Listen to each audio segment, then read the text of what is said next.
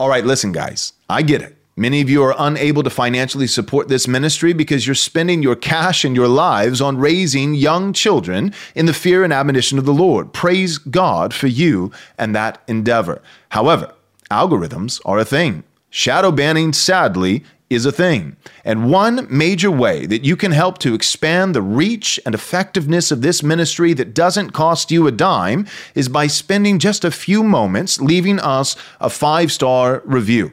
Also, perhaps even more effective than that, you can share our podcast with a friend. We hope you'll take the time to do so. Thank you so much. God bless. Jesus said, "Man cannot live on bread alone, but from every word that proceeds from the mouth of God." You're listening to Daily Truth.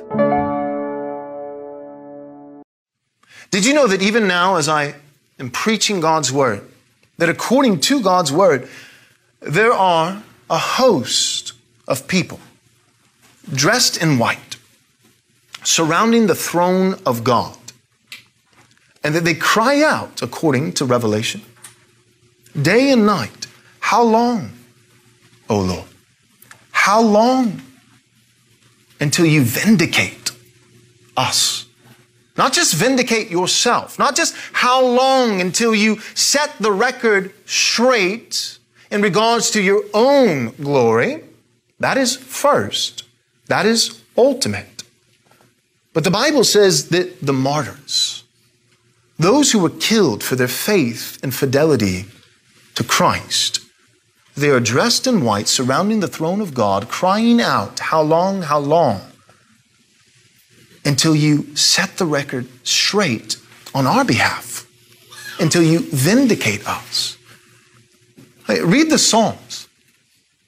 David, again and again, he doesn't just say, "God, my enemies surround me. Deliver me for your name's sake." He does say this. And this, again, is always first and ultimate. Don't miss that caveat.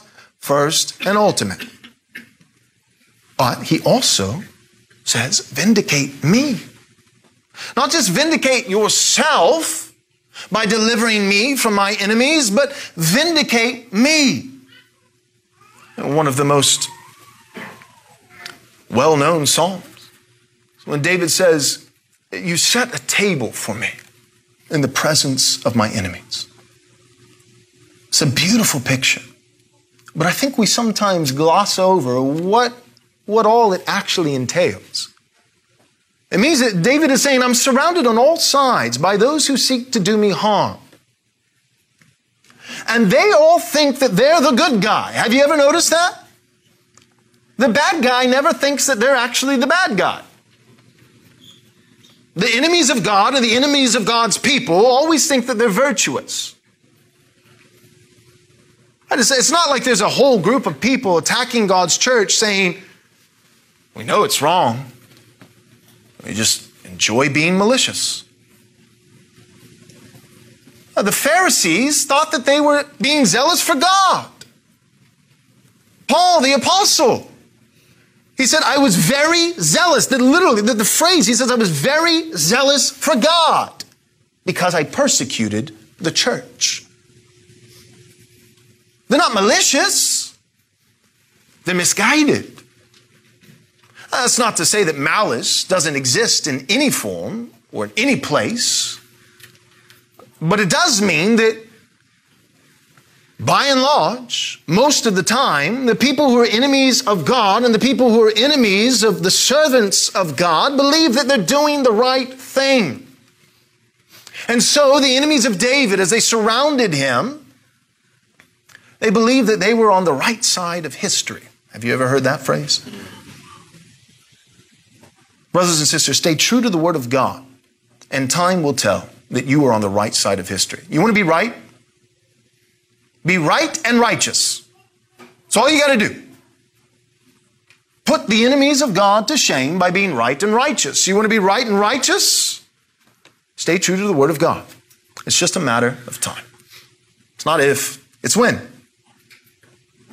It's when.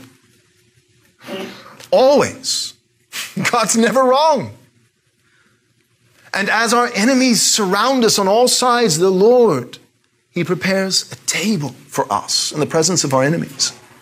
What does that convey? It conveys a sweetness.